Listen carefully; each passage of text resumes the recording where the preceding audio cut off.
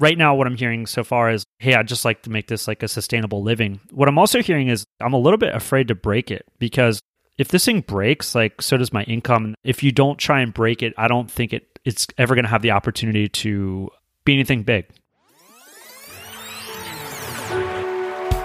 Hey, podcast listener, even if you are alone in your entrepreneurial journey, know that today, right now in your earbuds, you are joined by thousands of entrepreneurs from all around the globe seeking to grow better, more profitable, location-independent businesses. If you'd like to learn more about what we do and download our entire back catalog, check out tropicalmba.com.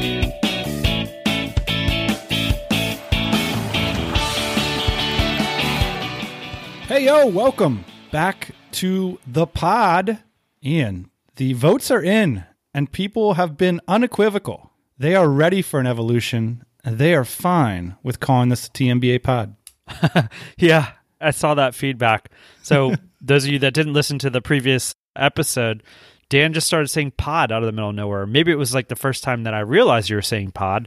I said, hold on a second. This is some kind of made up word. What's going on here? I thought this was a podcast.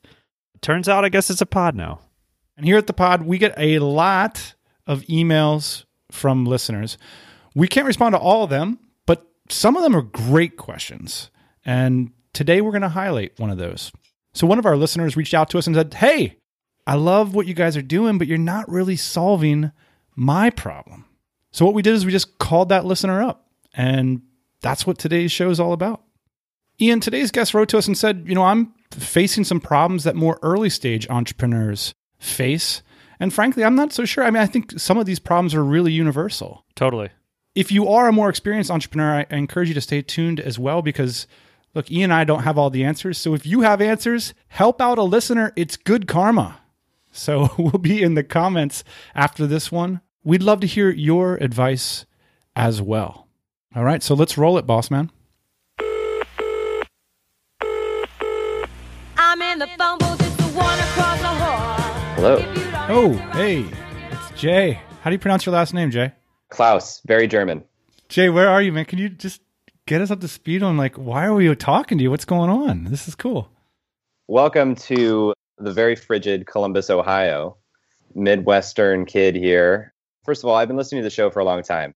Reached out to Jane because my first gig out of college was I joined a guy and the two of us built this ticket exchange. We went through an accelerator, we raised a seed round, and we had a very modest exit from that. But he handled a lot of the business development. I was the product guy, I worked with the engineers, I built the product, I did all the customer service. And so recently I've jumped out on my own and it feels different. At the end of the day, I fall on the sword when everything happens. And I had a lot of questions sort of about mindset and how you guys approach the earlier stages to building something. And some of that isn't always, addressed on the podcast. Let us know what you've been up to then. I left a product management role in April. I was at a tech startup here in town. And I left that to go out on my own. And honestly, I left and I had these goals of I wanted to be location independent. I wanted to have full control over who I worked with, what hours I worked, and I needed enough money to live, right? So I had kind of a one-off conversation with a friend in town who's a lawyer.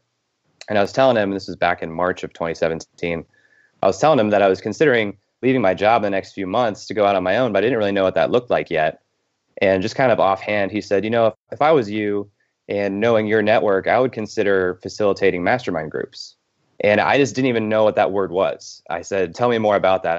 And so he explained, he said, well, I'm a lawyer and I meet with 5 other lawyers a couple of times a month and we help each other grow our businesses. There wasn't much barrier to entry to trying that. So I told myself, okay, I'm going to find 5 people and I'm going to put them into this group and tell them that I'll facilitate these discussions with the goal of them having a better outcome than if they were working on their own. And so I did that. I ran a test group in May and it went well. And so the first paid cohort was 15 people, so 3 groups. They started in July, or maybe it was the first week of August. And that also went really well. And I'm just starting the second group now. But this is very cyclical income. It's not replacing the income that I had previously at the job. And so I'm looking at this as, how do I manage growth of this? Is it expanding the number of groups that I do? Is it going after a different clientele? Is it changing the product offerings entirely? There's a lot of questions that I have around what are next steps here, because initially this was kind of just, let me solve this problem of building a business around my life while also funding and providing time to explore other opportunities. And now I've come to a place where it's like, I really like doing this and I would like to do this in a larger capacity. So it's kind of expanding that out. So you've probably got these problems on a daily basis that you're encountering, and then you've got these like more meta problems that span out years or maybe months. What are some of the things that you're most focused in solving in your business right now? Like, what are some of the problems, like you sat down in front of your desk today and you thought, wow, this is a big problem for myself or for my customers? Well, there's two ways we could go here. And you're right. Some of it's kind of meta. The first being, back in October, I knew it wasn't going to make sense to start new groups over like the Thanksgiving holiday. So I had Thanksgiving and Christmas and kind of New Year's to weather before starting someone else, which meant that I suddenly had like a 3-month cash flow gap, right? And so I picked up some freelancing. I did some WordPress development, and I still have some of those clients. And now it's kind of nice having those, because that type of work is actually paying my bills pretty steadily, but it's not building a business kind of the way that I want to and doing things my own way. You know, it's client work. And the question is, how do I balance the time of my own creation with sort of the opportunity cost of not doing client work? Would it have been possible to pre-sell January back in October? I think it would have been possible. I just was afraid of it, I guess, because I operate off of an email list. It's not a large email list. I had a hard time rationalizing the idea that they would fill up. I don't know. I think I was just scared. So short answer, maybe. And maybe that's the way to do it. I have a wait list, and I think that probably is a good route to go, to create more of a fleshed out calendar. Here are the start times of different groups, and you can pre-enroll or pre-commit to those spots early. That would probably help with the cash flow side of things too. On the topic of like, I have these clients, they pay me fairly well, and then I have this other product, and I'd prefer to spend all my energy working on my product. I think that that's a position that probably a lot of people listening to this show are in. And a lot of people make different decisions there, and obviously you're going to make your own. I think a lot of the reason why people continue to do client work is they don't trust themselves to be able to provide an income from their product in a timely manner. And some of that's just because it's not ready. Like, you don't have the list yet, right? You haven't developed the product yet. A lot of these things aren't flushed out. And I think that makes sense, right? It takes a long time to like get a product off the ground and humming at a point where it has predictable revenue. So, you know, a lot of people, I think maybe they jump off too fast. And so I guess one question I would ask yourself is like, what innovations, what work needs to be done to make that product mature enough so that it is a constant flow of income? I think a lot of it comes around messaging. Talking with you guys, I'm calling it a mastermind product, but that's not really in the external messaging that I do, because people that are kind of in my network, in my sphere, on my list, that's a new sort of concept to them. And so to me, is it better to introduce them to the concept of what a mastermind is, or is it better to introduce them to my version of the mastermind, which is a little bit different? It feels more like a hybrid accelerator, since it's a set period of time. And I'm on every one of the calls kind of helping them product manage their own, path through that. We do a goal setting up front, and I help them lay out a roadmap so they can get to this intended outcome after 12 weeks. So yeah, I think part of it for me to mature it is, it'd be great to have a bigger list, but I think a lot of it is nailing the messaging so that people who haven't come across this concept before understand the value proposition in it. You brought up something else, I think, which is interesting. This idea of like going lean. So in your mind, like, what does going lean mean? Does it mean not having a car? Does it mean taking public transportation? Like, what kind of sacrifices do you think you would have to make if you went lean?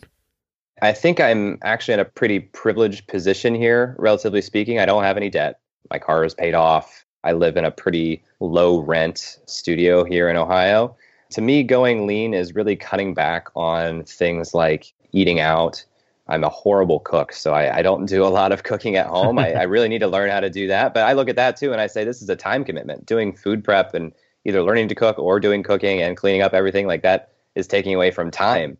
But to like really save money, it's really kind of hunkering down and staying in this studio and not going out for coffee meetings, or at least figuring out different ways to do meetings without buying coffee, not eating out.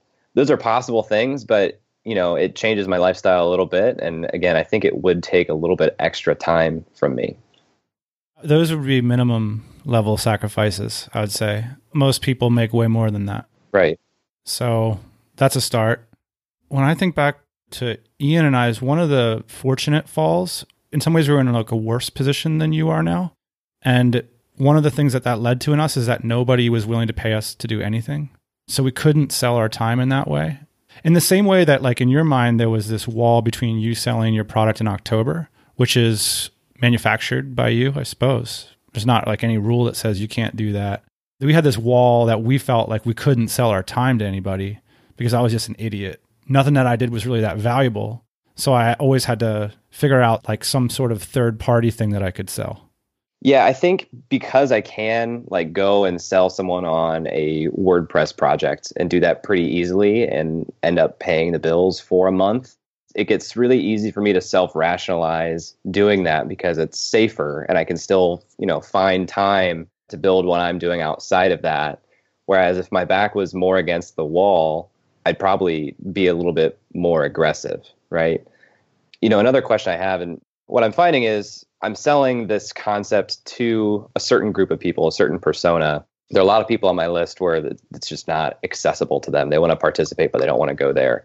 So I have the question of, do I continue to polish and sort of systematize what exists and serve that audience, maybe not increasing capacity because maybe the demand isn't there? Or do I go over here and create a sort of downstream product offering that's more accessible and may have, higher capacity? Does that make sense? It does, but it seems like premature optimization because what you need to do is pay your rent with your product, right? Mm-hmm. I like the focus on mindset here because it feels to me like if a business isn't to six figures, it's mostly about like sorting through the mindset and about how you're spending your time. If you're spending the majority of your creative time paying the rent through freelancing right now, that feels like that's a question that needs to be sorted through one way or another. So one way you can do that is how many customers do you need in your current product in order to cover that fundamental living expenses equation? What kind of growth do you need to see? So far, like our sessions have been 15-person groups. It's 3 groups of 5. And how much are you charging them for that? There's a couple different tiers. If it's just the base level, putting it into a group and having the facilitated calls, it's $700. If they want one-on-one time with me outside of that, it's $1,000. And how many people chose the one-on-one time option? About a third of them do that. A third to a half of people do that. So you're charging basically like $100 a month for personal consulting. Yeah.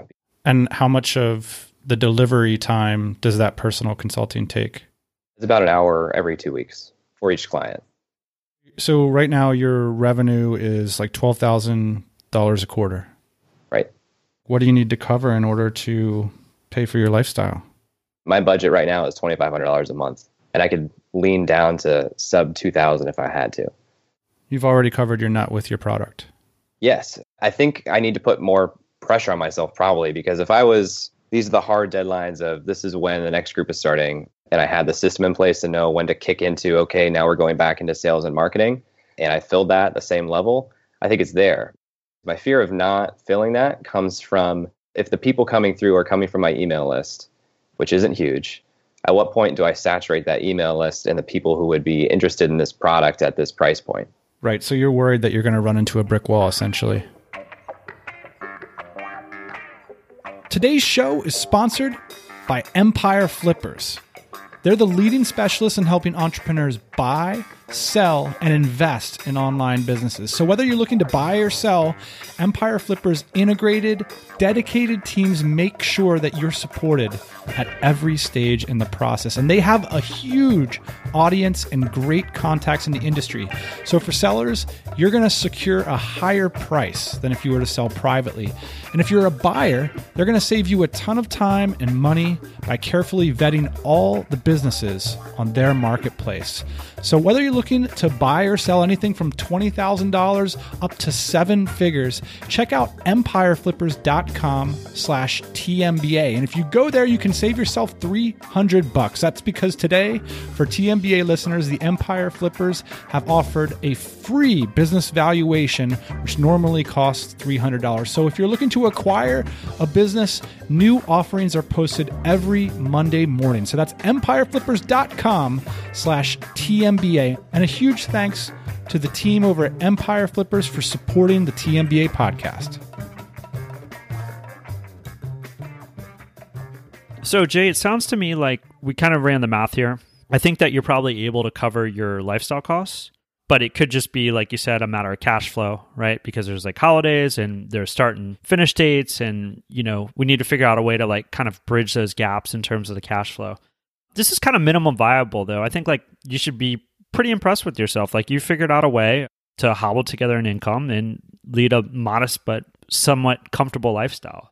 Number one, that's pretty cool, right? You figured out a way to do that. It's pretty cool. You got it off the ground. Yeah.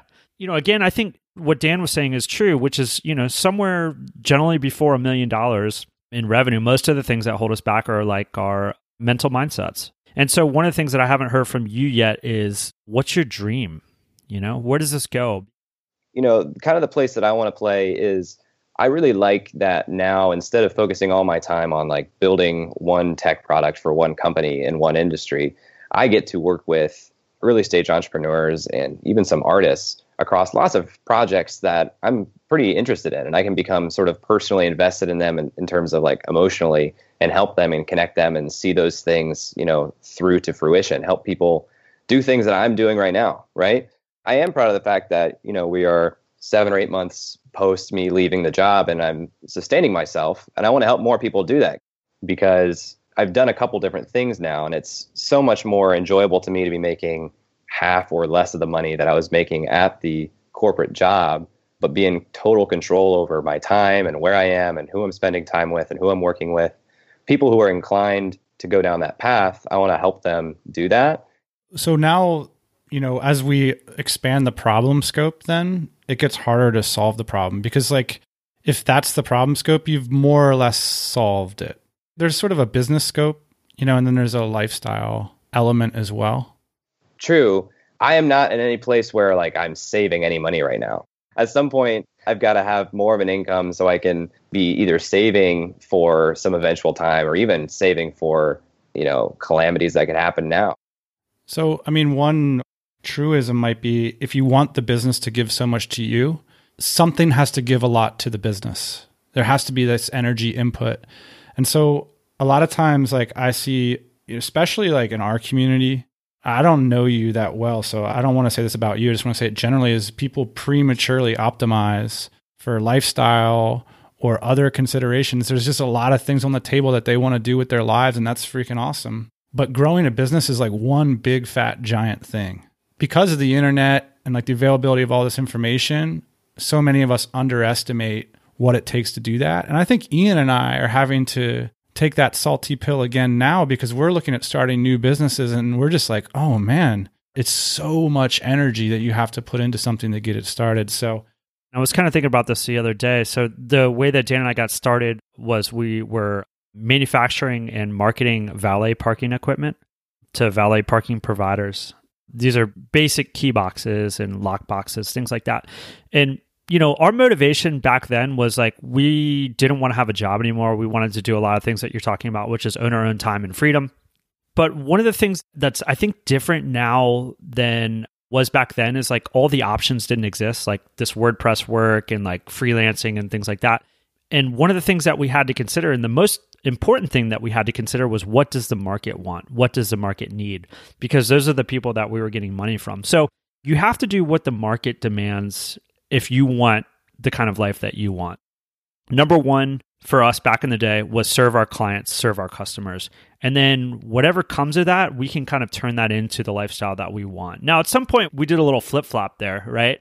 When we started to make enough money and when we were seeing great results, and then we started saying, okay, now what is this business going to do for us? Because it's turning over tons of cash flow. Like, what do I want now? I just remember, and Dan, maybe I'm recounting history incorrectly, But in the beginning, it was a lot about what do our customers want? What does a business need? And less about what do I want? Maybe some of the time right now for the next couple of minutes should be spent trying to solve what these people's biggest problems are, because that's how you're going to get paid the most. And ultimately, that's how you're going to solve these kind of lifestyle issues, these cash flow issues that you have for yourself. So what are some of the things that they're willing to pay you the most for? Yeah, and why are they going to churn out? Why wouldn't they love it so much that they'd pay double the next time around for it? That's a good question. I haven't ever asked for that. The 12-week period was kind of arbitrary. Maybe I could have done a monthly fee. Maybe I should have done that. But the people I tend to work with most are people who are freelancers, either part-time or making the jump to full-time freelancing. People who are trying to create sort of a side business, whether it's an Etsy shop or spinning up a podcast or writing a book, and early stage entrepreneurs. And that's just because those are sort of the circles that I've traveled in myself, and that's kind of where the people have found me. It's about helping them navigate some of the earlier steps because we meet every week. I think it's probably self-selecting for people who understand that they can get a lot of wins sort of rapidly. Whereas if I was working with somebody who had been in business for 10 years, the problems that they have aren't going to be solved week to week. They may need to spend a month or two focusing on some of those changes. It's not surprising to me that we're here having this conversation. And, there's a lot of open questions here about like, when are they going to churn out? Why are they going to churn out? What are they willing to pay? I haven't asked them to pay up. I think there's sort of like a galvanizing moment in a lot of successful businesses. And I think this is why like a lot of people that run businesses can be like crazy or screwed up or weird or something, is that there comes a moment when it's like sort of pedal to the metal, and that it's really worth finding out the answer to these questions, and that they're never going to come from a third party. Like it's never going to come from Dan and Ian. It's never going to come from that dude you talk to in your mastermind. Like if anything is going to matter at all, it's like you're going to sit down at your desk and like sort of step off the ledge and like go ask for the money and go figure out when they're going to churn out, and like go figure out if they're willing to pay double, and ask them if they're willing to refer a friend, and see if the next cohort can be twice as bad, and see if the $300 upsell can be either not exist so you can have twice as many customers, or it can be double the price so it can be a sustainable part of the product. Maybe what you're doing is you're saying, and this is just eye of the tiger stuff, like one of the biggest profitable outcomes that can come from this kind of thing is that you could become an owner in one of the businesses you're working with. So, okay, I'm willing to sell it for $300, but here's what I'm going to do. I'm going to make an investment, or I'm going to get equity in like X amount of businesses by the end of the year or whatever. That's a tough business model, but it is a tough business model. But I think, oftentimes in these businesses, the ideas that you have in the beginning aren't what the outcome is in the end. Meaning like the outcome could be completely different. I could see this business, like Dan said, you finding a partner in one of the masterminds, you're really attracted to somebody's business and you think like, well, this is actually my purpose in life. This is what I'm interested in. You partner with them, you shut down the mastermind thing, and you live happily ever after. And so, getting back to like, what is your idea of like a big success? What is your idea of a big dream? Right now, what I'm hearing so far is like, hey, I'd just like to make this like a sustainable living. What I'm also hearing is like, I'm a little bit afraid to break it, because like, if this thing breaks, like, so does my income, and then I have to go back to like serving WordPress clients. But at the same time, if you don't try and break it, I don't think it's ever going to have the opportunity to be anything big, The idea that came into my mind when Ian said that was like increasing the velocity of exhausting your options. So like as long as all these things are like potential options on the horizon, it sustains the present, which isn't serving you. So Ian's suggesting that somehow you disrupt the present situation, which is really hard to do. I think everything you said was true there, Ian. I am a little bit afraid of breaking it because it is, my primary means, or what I want to be my primary means of income. When I say churn, it's not that the people I'm serving churn out because they're making a choice. It's more because I put this kind of arbitrary length of 12 weeks on the program. After that 12 weeks ends, I don't have like a next product or next step. I could encourage them to re-up for the same thing. I just haven't really productized that or put that in place. So when I say churn, I mean, I'm kind of reinventing or creating new customers every few months.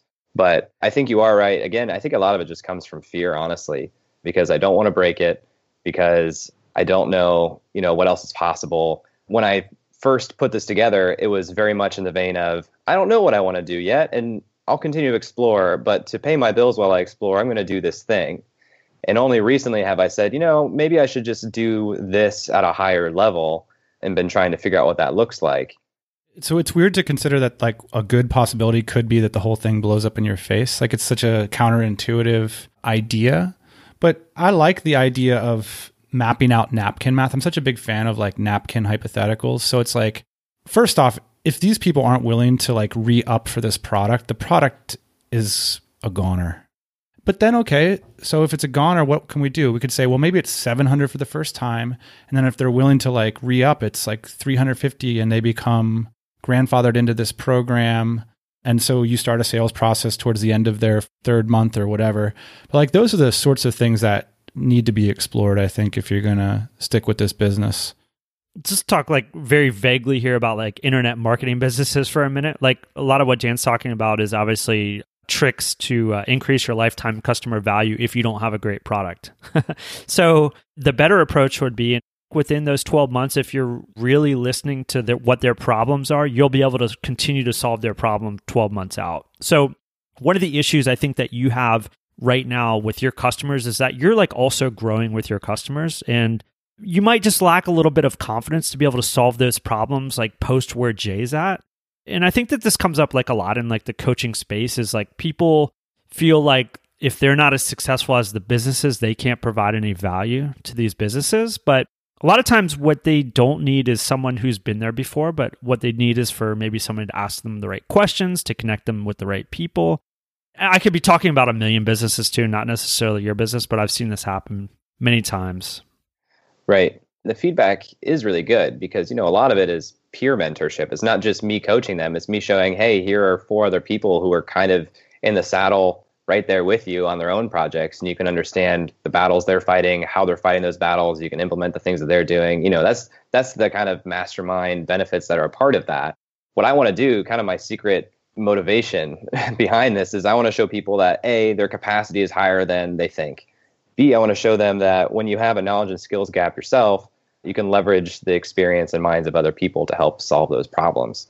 And, through that 12 weeks, they kind of develop the muscle memory to see that. My thought initially was after that, okay, now they'll go and kind of understand they can put in their own timelines and plans and execute on them and leverage other people. But yeah, I like the idea. Well, if your product creates non-customers, right.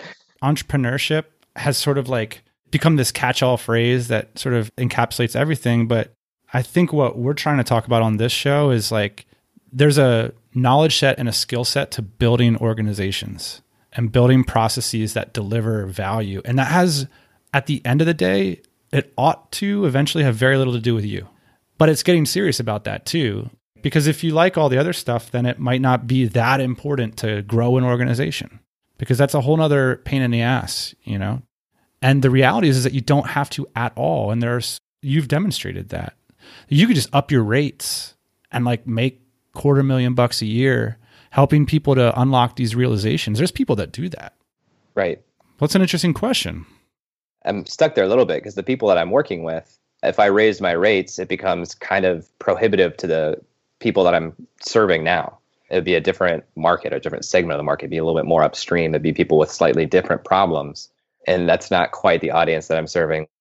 One of the things I must mention that's even hard for me to internalize after having seen it so many times is that the kind of feedback you get from putting an offer in front of somebody is so different from all other types of feedback. I remember there's like old school marketers who would always say like have like this ridiculous offer on every offer that you make just to see if you can like capture somebody at the platinum level. So say you wanted to like back out personal one-on-one coaching next time or just add a little bonus, you'd have it be 2 or 3 times or 4 times the price. And you might be surprised like what happens in that case.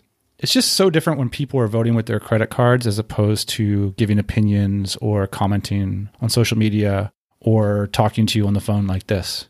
It's a matter of the velocity of exhausting your options. So like how many offers are you putting in front of these people? And no assumptions until offer.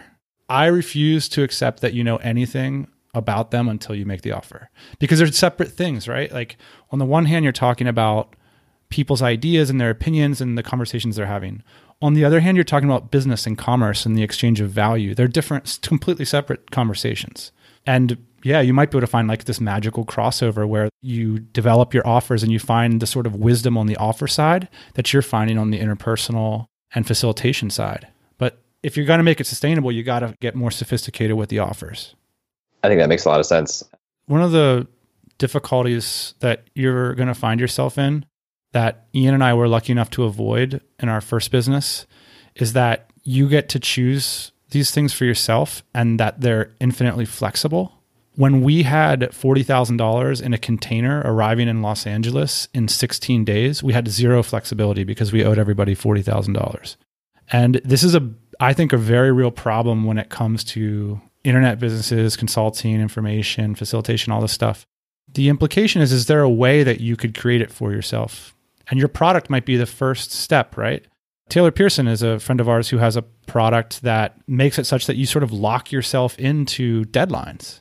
And is there a way that you could create deadlines for yourself that really have grit? A lot of the things that you have to do to start a business really kind of suck. They're really sort of emotionally painful at the beginning. So that's a challenge to you is like, could you create accountability for yourself in a way that's very, very real? Yeah, that makes a lot of sense. I'm getting the sense, Jay, that you've had absolutely zero breakthroughs on this call because Ian and I don't know anything that you don't already know. You've been through this before. You're a really smart guy. I mean, and what you're trying to do is really hard. It really helps to get the outside perspective and poking some of the holes and asking the questions of, have you tried this? Why haven't you tried that? And, you know, I'm clicking around. Oh, well, why haven't I tried different levels of offers? Why am I doing any of this client work at all? Here's another question I had, though. Did you guys reach a point where it did get easier? Ian, you were talking about there was a point where you guys could look and see the business is throwing off this cash. How did you know that you were at that point? What did it feel like? So it never got easy. I mean, there was always mo money, mo problems, right? And you're hiring people and people are quitting and things like that. But certain personal milestones and goals were met. Certain business milestones were met. I just want to say this, though, about the business, and this is something that I was trying to voice before. I'm not sure if I did a good job of it. In the beginning, when there wasn't a lot of free cash flow, it was always about the business first. It wasn't half as much about what I wanted personally as it was, what do my customers want? What does the business need? Because I knew fundamentally inside that if I could meet those needs and demands, there would be a surplus of cash, and then I would be able to benefit from that personally, and my life would get better. It just seems to me, and not necessarily in your business, but in a lot of people's businesses, they're online, they're looking at all these great lives that everybody's living on Instagram, and they're thinking like, how can I do that for myself? How can I achieve that kind of success? How can I be drinking that on that beach or taking that flight, you know? And these businesses, these internet businesses are like a great way to do that. I mean, you don't have to be in an office, you can travel around or whatever. Seems like you can live these lifestyles by running these businesses, but the people that have sustainable wealth and that do it for the long term are always focused on what their customers need first. Bringing that back to the question, which is like, at what point did it get easy? Well, it got easier once I started understanding the problems of my customers. It sounds like you're also asking, like, does it ever feel like you're coming up for air? Yeah. I want to feel like the intrinsic, like, oh, this is going to be okay tomorrow. We were always like kind of moving the goalpost, you know? So it's like, okay, the goal now is $1 million in revenue. Okay, the goal now is $3 million in revenue. And I think part of that is probably just like some of my personality, you know? Dan was probably on the other side of that, which is like, well, why more? He was asking more of these questions. I was just kind of the guy that like put my head down and just with a helmet on, of course, and just kind of like charged through the football team. The pressure that you're feeling now, I think, is self-imposed, which is great. These are all things that we make up, like, oh, I need this amount of money to survive. You know, we're fortunate enough not to actually be in poverty. When I think you'll start feeling less pressure is when the money starts flowing a little bit more freely. And I think, again, that's going to happen once you start solving more important problems for your customers. The other way you could say is when you have 6 figures in the bank and your business is throwing off cash flow with a general manager. That's a very curt answer to the question, but that's like a real level, you know, like past like credit cards, and like I was in credit card debt and then I was in debt, and then like Ian sent me 20 grand one day and it was like, okay, well, I can get by until I get another job or whatever. And then there's that sort of level where you have 6 figures and you have the business humming along. I think that takes years.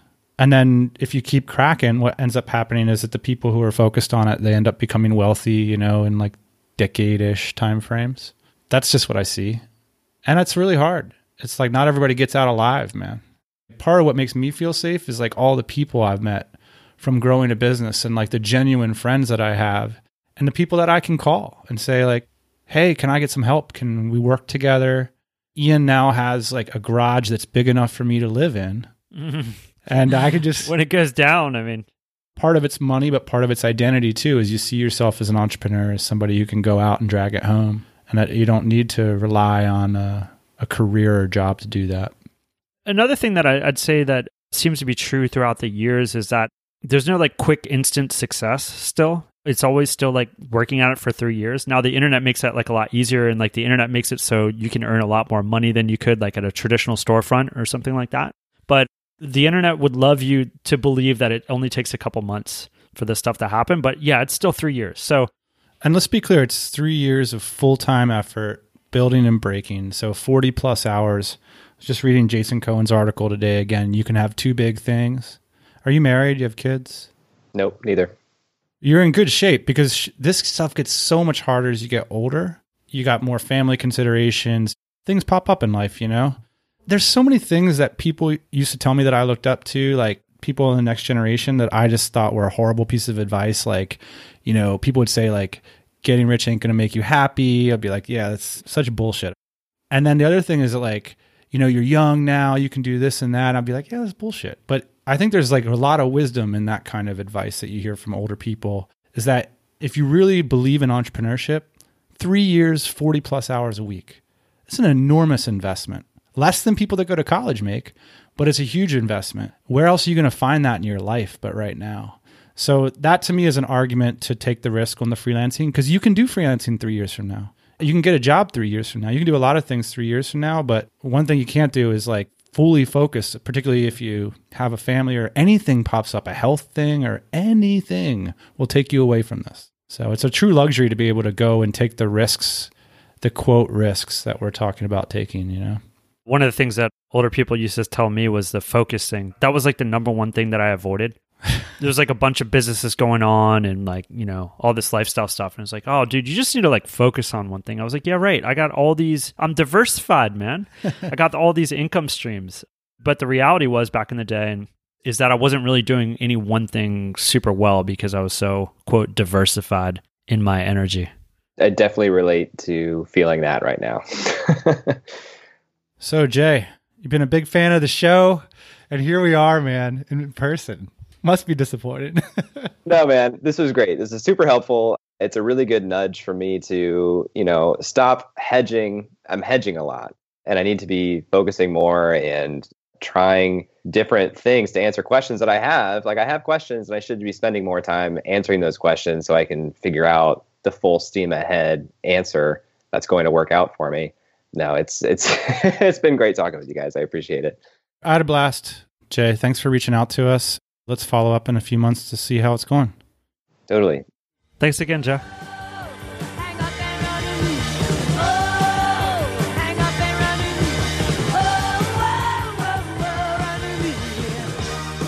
Oh, Hey, big thanks to Jay for coming on the show and reaching out for help. A good lesson, actually. That's the lesson. The meta lesson of the show is that there's a lot of people that are willing to help you in your life right now that you're probably not reaching out to and not tapping into. For free. Absolutely. People love to help each other. You just got to give them the opportunity. You got to let them know. Right. You got to let them know. Ian, how did you feel about talking with Jay and giving advice in that way? Advice is everywhere. Like you said, there's a lot of people that are probably willing to offer it for free. Maybe that's not the right kind of advice that you want. But here's what I find most valuable in situations like this. Like trying to get down to the truth and whatever the truth is. So the truth for me, the truth for Jay, the truth for you, and trying to be like really honest about what kind of situation you're in and the things that you want to accomplish. I think a lot of times when I talk to people, and Jay is not one of these people, but a lot of times when I talk to people about the things that they want to accomplish and the things that they're willing to give up and the things that they're actually doing right now, people aren't able to be honest with themselves 100% for whatever reasons. So for me, a lot of times it's just trying to be as honest as possible and figure out what's realistic. You know, for me, I didn't feel the greatest after the call. I felt like we spoke with Jay almost like friends. If we were just having lunch, that was the conversation we might have had. Whereas I don't know if we were being actionable. I had like sort of second guessed myself after the call because there's certain things you can say to people. Like if you're really expert at guiding people, you can like say the things they need to hear, you know? Yeah. And I don't think that we approached this situation that way. I think we just spoke with Jay as if he's a friend of ours, go grab some lunch together. And so I don't know how useful it's going to be for Jay. We'll see. Well, I think that's why it makes it really complicated in these situations, like giving advice, because you can give advice as the guys that have the podcast that want to make a show out of this. You can give advice as the investor. You can give advice as Jay's mom. You can give advice as the guy who wants to eventually sell something to Jay. Exactly. Or that has a vested interest. It's interesting. It's very, very interesting. It can come from all different angles. And I think, again, like most important is what does Jay want to accomplish? And so if he can get in touch with that, I think his business is going to be successful or be a failure depending on what he wants to accomplish. So if you've got a great question and you want to hear some advice from us, don't hesitate to reach out to the producer of the show, Jane at tropicalmba.com. And who knows, maybe we'll make an episode out of that. Why not? One final thing, if you want to sponsor the TMBA podcast in 2018, we want to hear from you. What's the best email address there, Ian? Just email you directly? Yeah, they can email me directly, or there's a little form that they can fill out over at the Tropical MBA site. And I am at ian@tropicalmba.com. This one's going to be posted at tropicalmba.com/consultingcorner1. And we will be back next Thursday morning, 8 a.m. Eastern Standard Time. See you then. Hey, thanks for listening to the Tropical MBA podcast. You can go to tropicalmba.com, get access to hundreds of back episodes and all kinds of other goodies. Load up your iPod. That is the cheapest way to fly business class on your next international flight. We will see you next Thursday morning, 8 a.m. Eastern Standard Time.